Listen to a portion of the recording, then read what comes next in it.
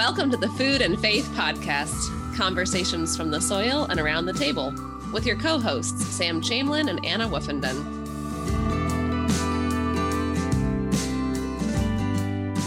Hello, podcast. We're drawing our summer series, Ecotones of the Spirit, to a close, and we're saving one of our very best conversations for last. If you've been following along with us this summer, you've already heard from Gary Paul Nabhan, ethnobotanist, Franciscan contemplative, MacArthur genius, and author of several books, including his newest one, Food from the Radical Center. But in today's podcast, we get a chance to talk more personally with Gary and to draw out some conclusions from his presentations, and we really tried to dig down on his geography and his spirituality. This pod felt like equal parts classroom, spiritual direction, and friendly gab session. And so it was really special to spend a few moments with Gary, so we hope you enjoy. Well, we're so grateful that you're here to spend time with us. It feels like it's been a joy to hear you in the larger setting, and I feel like this is just a special treat to get to sit down and have a conversation. So we start out with this question of geography. What is the land that has shaped you, and how does that influence your life today and your daily life now? Yeah. I'm Arab American, and my family emigrated, were refugees from the Syrian war. It was taking place 100 years ago, that is much like the one today. And my grandfather and my granduncles told me a lot of stories about the desert. Even though I didn't grow up in the desert, I grew up in the Indiana sand dunes. And so something now and then would trigger them to talk about the desert indirectly. And when I first came west after the first Earth Day, thinking that the world was going to come to an end, that environmental problems were so grave that we weren't going to make it through very much longer, and I first saw the desert, I say, this speaks to me like nothing else. It must be a combination of genetics and cultural heritage and just imaginary domains of what the desert has meant through history. And so I really think of myself as a desert contemplative, that the spareness and the openness and the nothingness of the desert is a consolation to me and a teacher. How little can we live on materially but still survive with an abundant life of interactions with others. And that's what most desert plants and animals do. It's all about the interactions in the desert. No single organism can make it on their own. So both my wife and I have been involved in a group of desert ecologists over the last 20 years that has shaped the notion that the well springs of generation in the desert are under nurse plants that provide dark patches that are very fertile, but kind of unlike the desert. They're little mini oases. And all of the other plants in the desert, their seeds are laid down there because that's where birds and mammals disperse them to. Right. They regenerate under that shade, and then later when the tree that is their nurse passes on, they emerge, and you might not know that they ever started under that. So in rainforests, we talk about light gaps, that's the place of regeneration. In the deserts, it's dark gaps. And so that very much goes with the interest of contemplatives in deepening our sense of what spending time in the darkness can give us. And deserts and darkness are recurrent metaphors throughout the contemplative traditions, not just of Christians, but of Buddhists and Sufi mystics as well. You took my next question because I was going to ask, just thinking about ways that directly connects to your spirituality, but that whole point about light is fascinating. Want to continue to ask though about being in the desert, just for people, because I grew up mid-Atlantic. This is home for me, a little north of here, but I'm used to environments that are green and lush, and I'm used to thinking about agriculture in those settings. So the idea of doing agriculture in a setting where it doesn't rain all the time and there's not an abundance of weeds and all those kind of things, it strikes me as odd, or at least fascinating. Like there's a different way of doing it. And so your interaction between your commitment to the desert and your commitment to agriculture you paint a picture of what that looks like for That's you. what a great question. I've always loved that one of my writing teachers, Wallace Stegner, the National Book Award winner from the Intermountain West, once wrote an essay called Getting Over the Color Green. That what we do when we move westward is most of Americans living in the Sun Belt they haven't come from the south until recently, from Mexico or from the north or the west. They've come from the east, is that they have this longing for the green that we enjoy and are grateful for here in the Piedmont. But that, ironically, the oldest known places of origin for agriculture in the world are all deserts. So the Tehuacan Valley in Mexico, on the edge of Oaxaca and Puebla, is where crops emerged as full domesticates. People were managing crops for thousands of years before that. And where my grandparents are from in Lebanon and Syria was that Fertile Crescent. Right. And so last fall, when I was up in the Cedars of Lebanon at the highest points in Lebanon, something I'd always wanted to see, I was walking around for a CNN documentary on Arab and Arab American identity, and they had me walk through the same patch over and over again. And so I started to ignore the cedars and look down at my feet, and it was wild wheat, wild barley, wild oats, wild flax, wild garbanzo beans, and wild lentils. And I thought, oh my gosh, this is my patria, my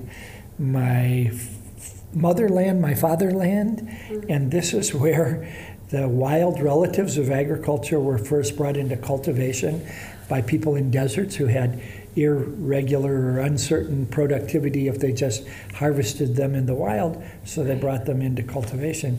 And I thought, this is so hardwired into me of being attracted and almost in a trance when I'm around these desert-adapted crop plants that I can't untangle it from who I am. And you've written several books sort of exploring that somehow our food and our landscapes are encoded in our DNA. And Right. I would love to spur our listeners to go find those books. But how does that work? How is it that our landscapes and our food actually find their way into our DNA? Well, I've loved that exploration. It's probably the most rigorous intellectual challenge I've ever been involved in, to work with scientists teasing apart that riddle. But for example, fava beans, one of the staples where my family is from, are eaten every morning there, just like we refried beans in the Southwest. And they're particularly favored in the springtime during Lent. You're not eating meat, but it also ends up that that's when people begin to get vulnerable to malaria by the new crop of mosquitoes that come when the weather begins to warm. And if males with this certain gene eat fava beans during the spring, if they're bit by a mosquito that carries the malaria virus, they're protected from it by the chemical ecology of fava beans themselves.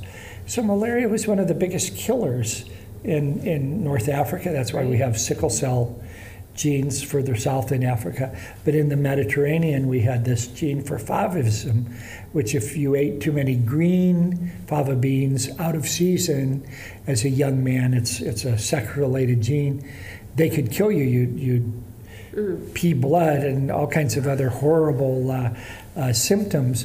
But if you ate them during the spring as a dry bean, under the guidance of your grandmother who knew that you couldn't eat too much, it gave you resistance to malaria, which was the biggest killer. So there was severe natural selection for people to have this brilliantly connected relationship between fava bean, seasonality reinforced by our notion of Lent, Right. and then the cultural wisdom of our grandmothers who who knew that if the boys got too much liking for fava beans and ate them out of season, it could be deleterious. So a whole body of folklore that grandmothers passed on to their grandsons guided eating it so it was a positive benefit to you rather than producing deleterious effects. So it's this dance, the interaction, the dance between genes, nature, and culture in one of the most exquisite ways that you could think of. So our food literally shaped us as much as we shaped the crop plants that now nourish us. And that relationship to me is another kind of communion. It's another kind of sacrament. One of the things I was really struck by in one of your talks was talking about the way that you've worked biodiversity in the cultivation that you're doing in your own work. And I think how many varieties of pomegranate?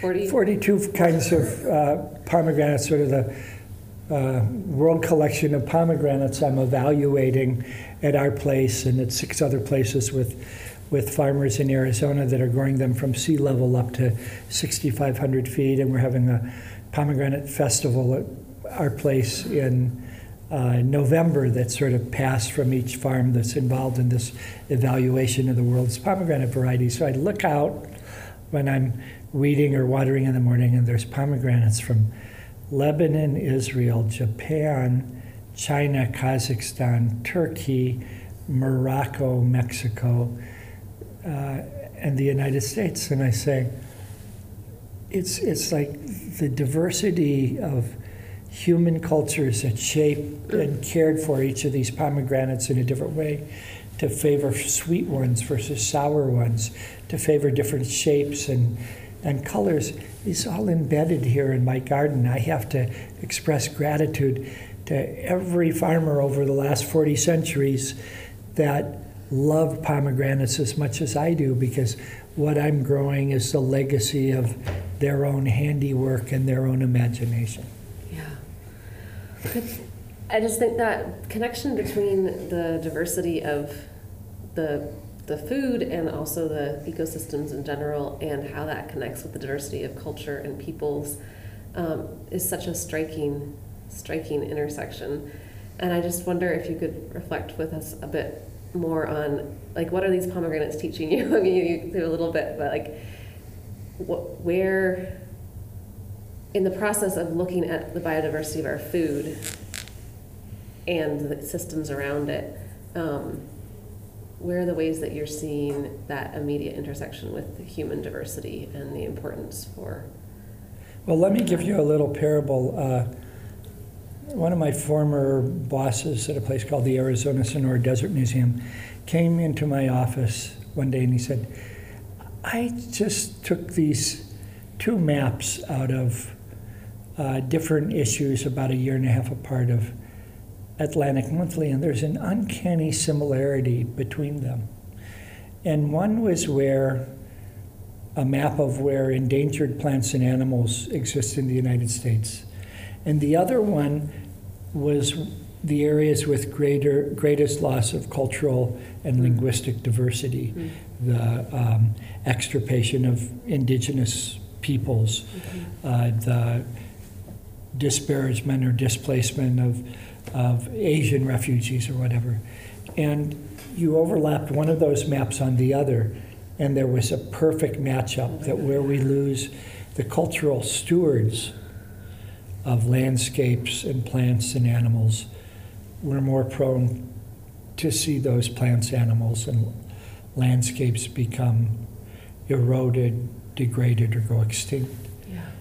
And then, of course, the flip hit me, like, well, where do we have the places with the highest biodiversity? And one of my heroes that I followed around the world to 14 different countries, Nikolai Vavilov, who first mapped the centers of diversity of crop plants, but then 30 years later, people in World Wildlife Fund and Conservation International said, son of a gun, that's the same geography as wild plant and animal diversity. They're in the tropical rainforest, they're in highly heterogeneous mountain landscapes between the desert and the tropics, or between the deserts and grasslands, and where you have these enclaves of a lot of heterogeneity in the landscape, you get different plants and animals that can find refuge there. And where we have broad plains, they were easily turned into monoculture under the plow with the horse. And not only was the diversity of plants that were once there lost, but the diversity of indigenous peoples and their languages were easily lost from there as imperial forces from Attila the Hun to Alexander the Great just trounced over them because of the rapid movement they could do compared to extinguishing mountain peoples or rainforest peoples. So all of a sudden there was this brilliant reconfiguration in my mind of all the issues relating to cultural diversity and biological diversity, that they're vulnerable because they have arisen in the same places, and that now, after stomping out the diversity of the plains and broad valleys, we now have access to all these mountainous areas where literally in the Amazon or in New Guinea, people have hidden with their hunter-gatherer traditions completely intact until recently. And so we can't really preserve the world's biodiversity unless we realize that the stewards of that in their areas are indigenous peoples that are also endangered by the same colonial, imperialistic, and industrial forces. Right. So we can't go and be the saviors to save the biodiversity and No, if we day. do it with 19th century missionary mindset, we'll make it worse. Right. And if we do it understanding that we have to empower indigenous peoples and make sure that the funds are going to them, not to intermediaries, to do the work of safeguarding the resources in their own backyard that they've been capable managers of for millennia, then there's a chance of that. And protect from the invading forces, right? That's right. Yeah. And so you've spoken several times about your concern around this cultural moment, this particular moment with the chasms that we're experiencing in at least Western culture.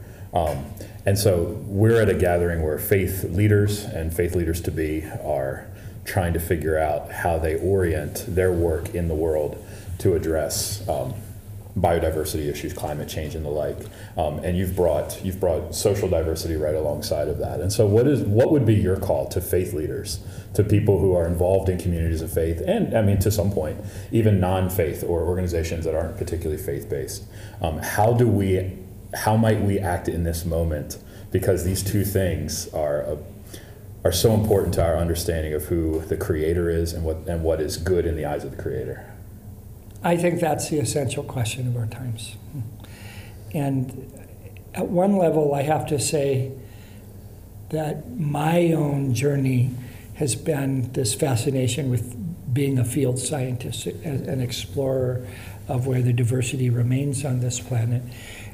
And halfway through my career, I sort of went through this psychic breakdown and sort of metanoia, because I realized that good science is not enough to safeguard and conserve those plants and animals that are now threatened and endangered, that those are value-based issues, that if we go about it with the wrong values, with missionary zeal, with no regard for the original inhabitants of places, we will inevitably fail if we think that in a technological fix of just putting them in a test tube and growing them out forever in a laboratory is true conservation, where they've lost contact with the context within which they evolved naturally and culturally, then we've also lost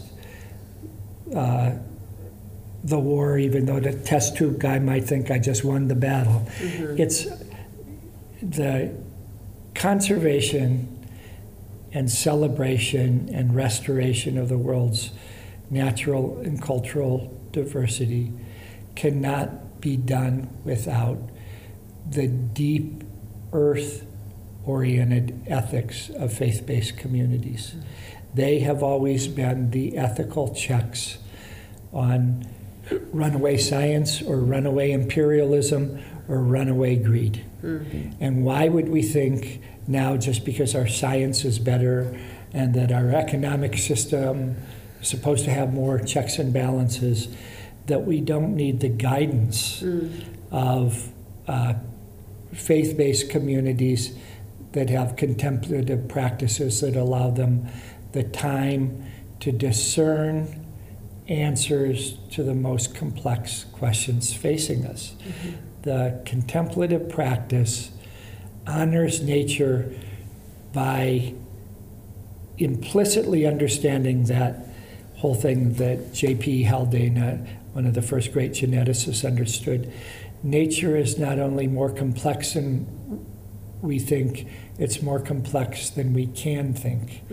So we can't conserve the world's remaining living treasures with just a head mentality.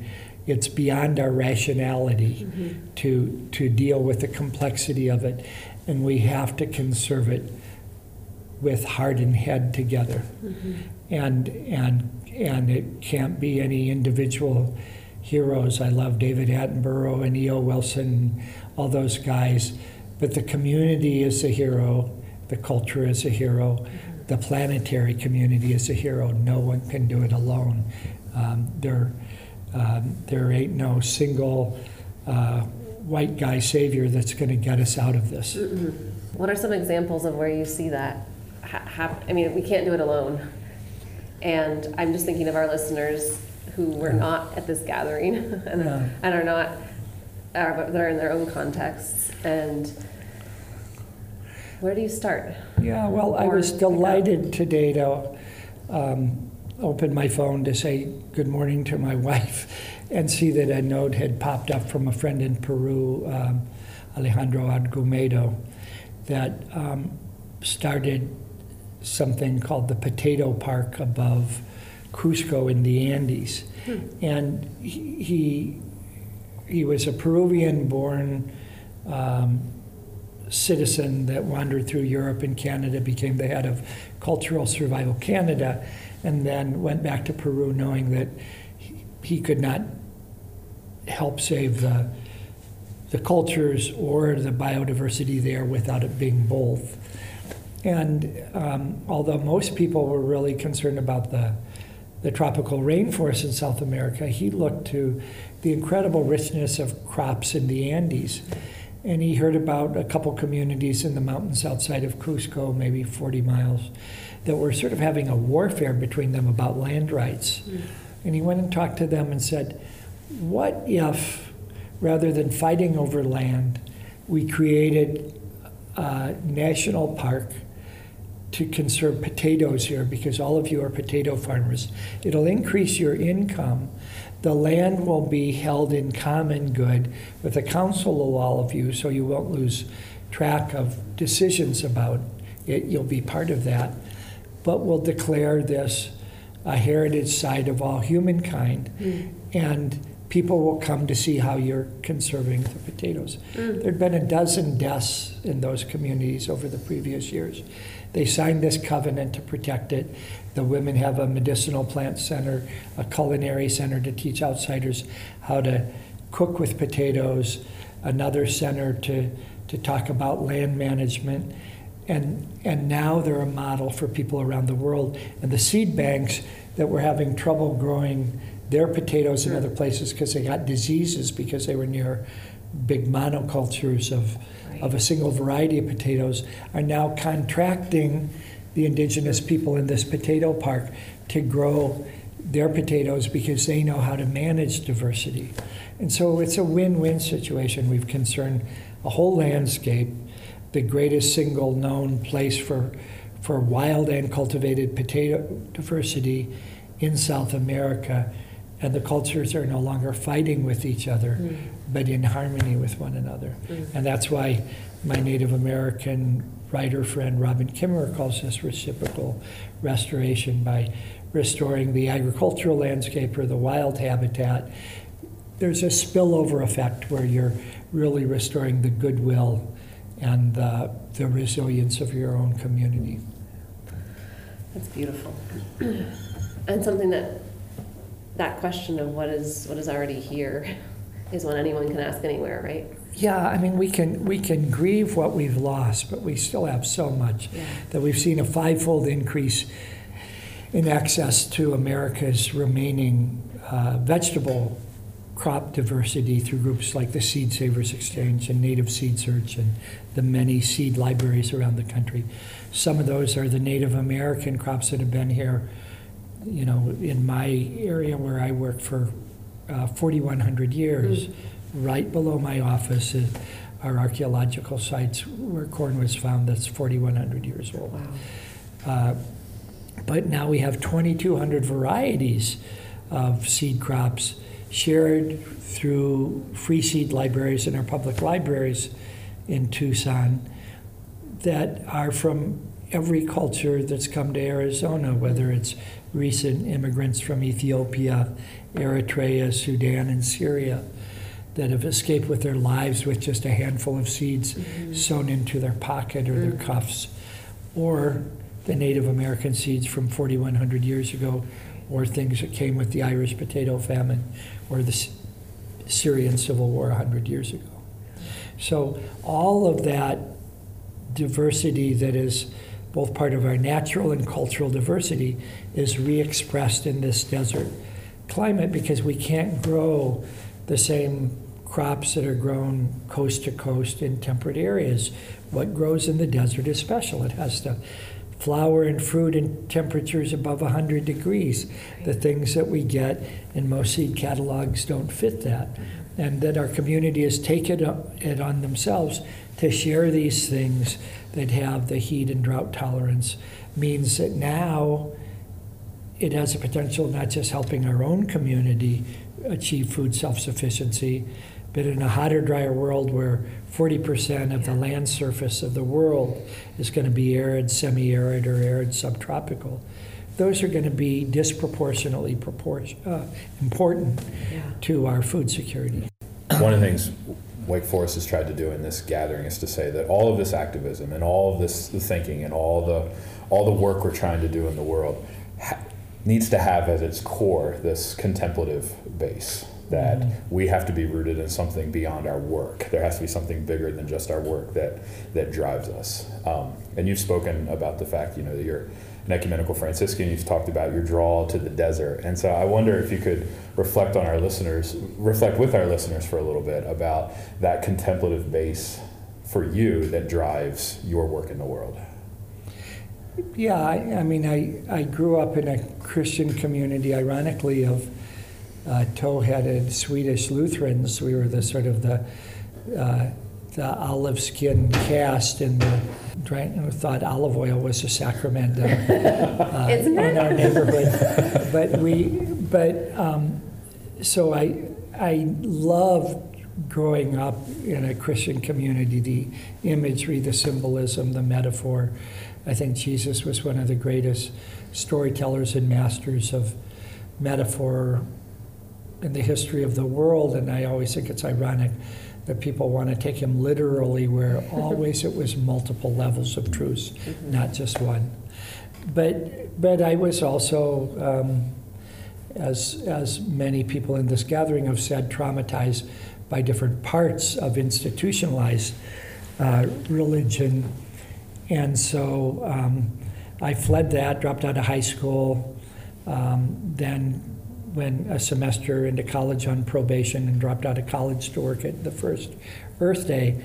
And when I thought the world was coming to an end because we were mistreating the planet so badly, I went out into the desert and then had this epiphany or sort of conversion moment where I sort of heard the words of St. Francis echoed to me and began to explore the Franciscan tradition even before I could say again that I was a Christian.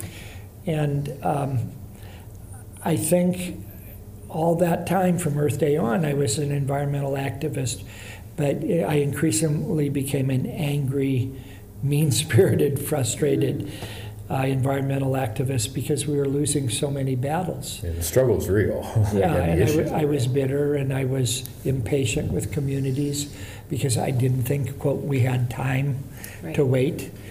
And it wasn't until I started to fail, personally in my relationships with people who thought I was too brittle, and in some of those things that I really thought were important as conservation concerns, that I realized I couldn't do it alone without a faith base. And pretty quickly I learned that a faith base is a contemplative base. And it doesn't matter what faith you're in, you need that to be human, and that otherwise you're like a alcoholic or a drug addict making the same mistake over and over again and not realizing that you have to do something different. It may be a different time and place and context, but you're making the same place because your activism and your hope in the world and the way you treat people and the world itself doesn't have a grounding in contemplative, reflective discernment. And so I simply bottomed out and realized that you can't be an activist in service to the human community or the greater community of life unless you root it in a contemplative stance. That burnout isn't good for you or the community you're trying to serve. And so I just increasingly spent more and more time. And then when I had concussions and sort of another kind of metanoia, I couldn't do the things that I used to do as an activist or a writer, and so devoted more of my time to contemplative practice. Went to the Living School to study with Richard Rohr and his fine colleagues, and not only became a professed Franciscan, but a graduate of the Living School, and I continue to grow. My formation isn't done. I'm still, what should I say,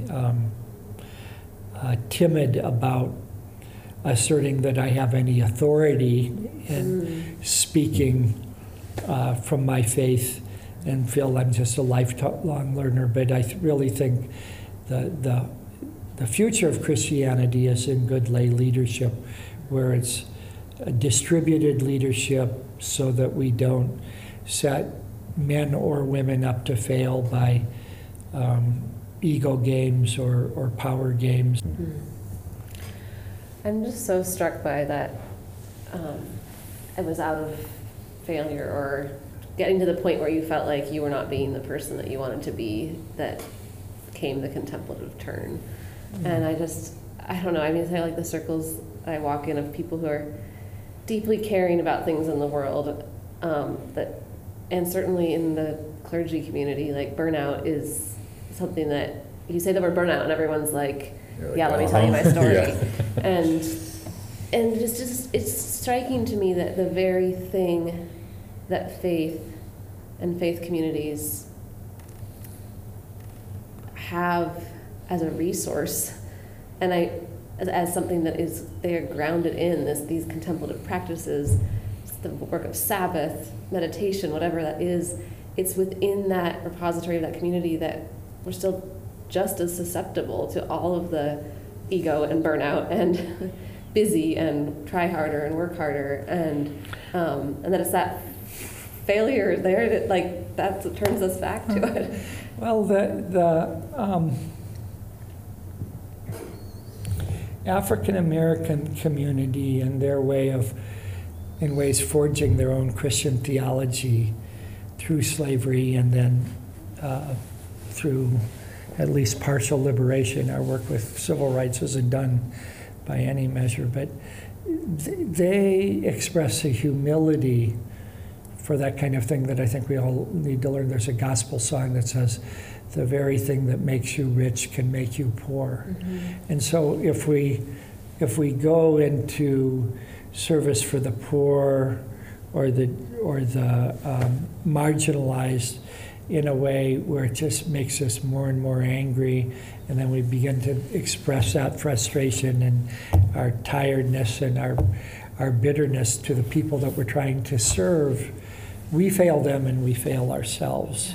And so we have to have tons of checks and balances on ourselves. We need the end of the week Sabbath, the end of the month Sabbath, the end of the year Sabbath, and the 7-year Sabbath, all alive, And so Father Greg Boyle, after building that whole homeboy thing in L.A., took off to an island off the coast of Mexico that was just a prison for a Sabbath a year, so that he could step out of his own work because it was wearing him down.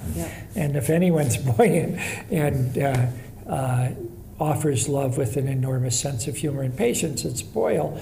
But he knew that he was getting brittle. Who isn't? You can hear Jesus snap in some conversations. I mean, people said, "Oh, you get so angry sometimes. Are you sure you're a Christian?" And I said,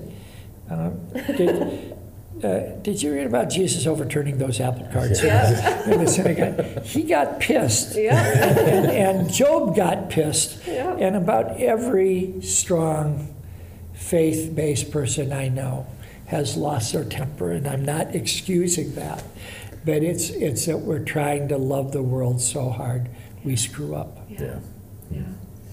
You've been very generous with your time, and thank you for sharing a little bit with us. We always end our podcast by asking, what brings you hope?